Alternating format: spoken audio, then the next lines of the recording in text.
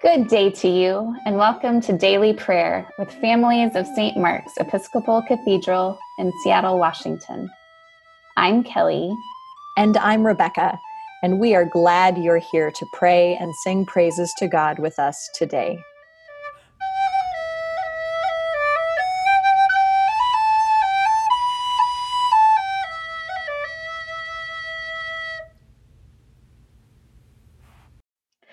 The Lord be with you.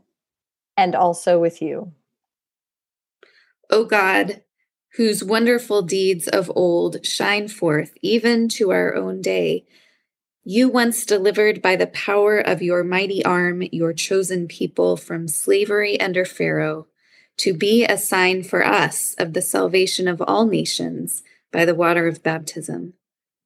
Grant that all the peoples of the earth may be numbered among the offspring of Abraham, and rejoice in the inheritance of Israel, through Jesus Christ our Lord. Amen. This week, our Bible story comes from Exodus, chapters 1 through 12.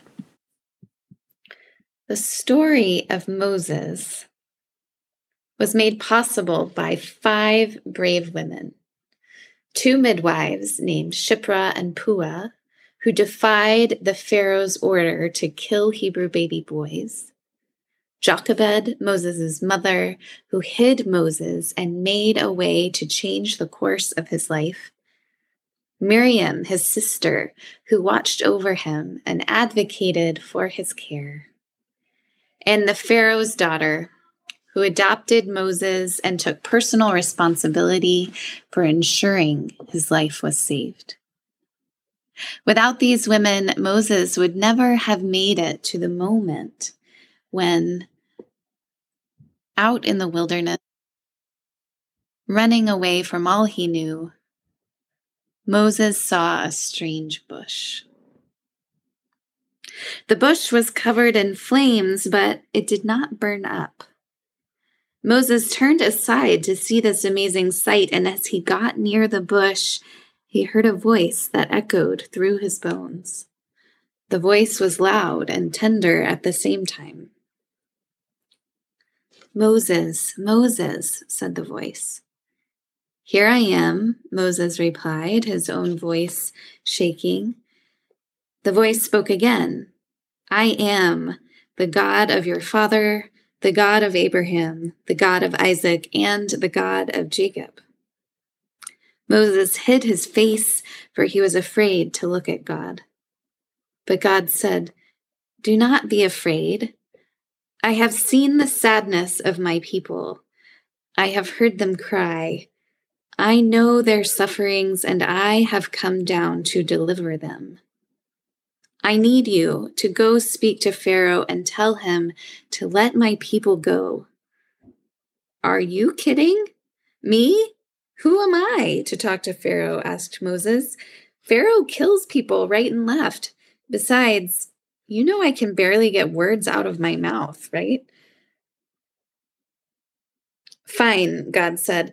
"Take your brother Aaron with you. He's a good speaker. Now be brave. Go." So, standing in front of Pharaoh's throne, the 2 brothers did just as God commanded. God says this, "Let my people go."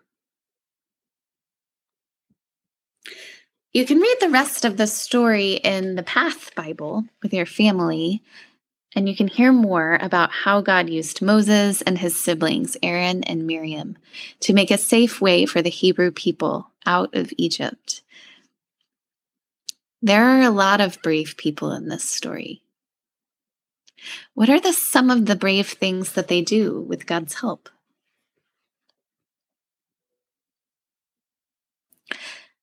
God speaks to Moses in this story.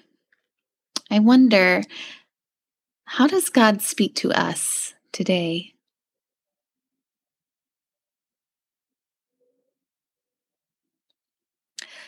In the story, God says that God hears the cries of his people and lets them know that he is with them. How do you know that God is with you when you're sad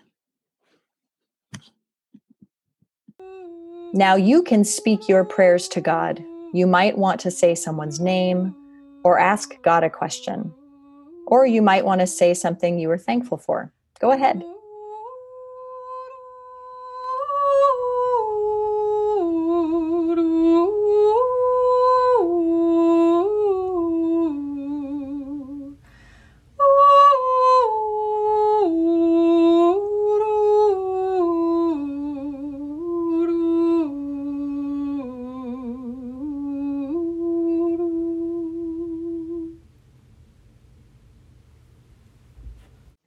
Our prayer together is ending now, but we continue in God's presence in all we do today. We believe that God loves us and cares for us. So we are always looking for signs of God's love in our lives. We will end with a verse from Ephesians.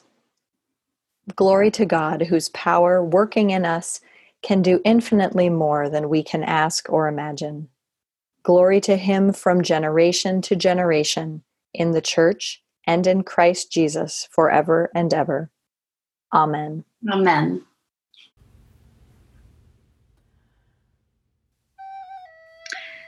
Until next time, have a great day.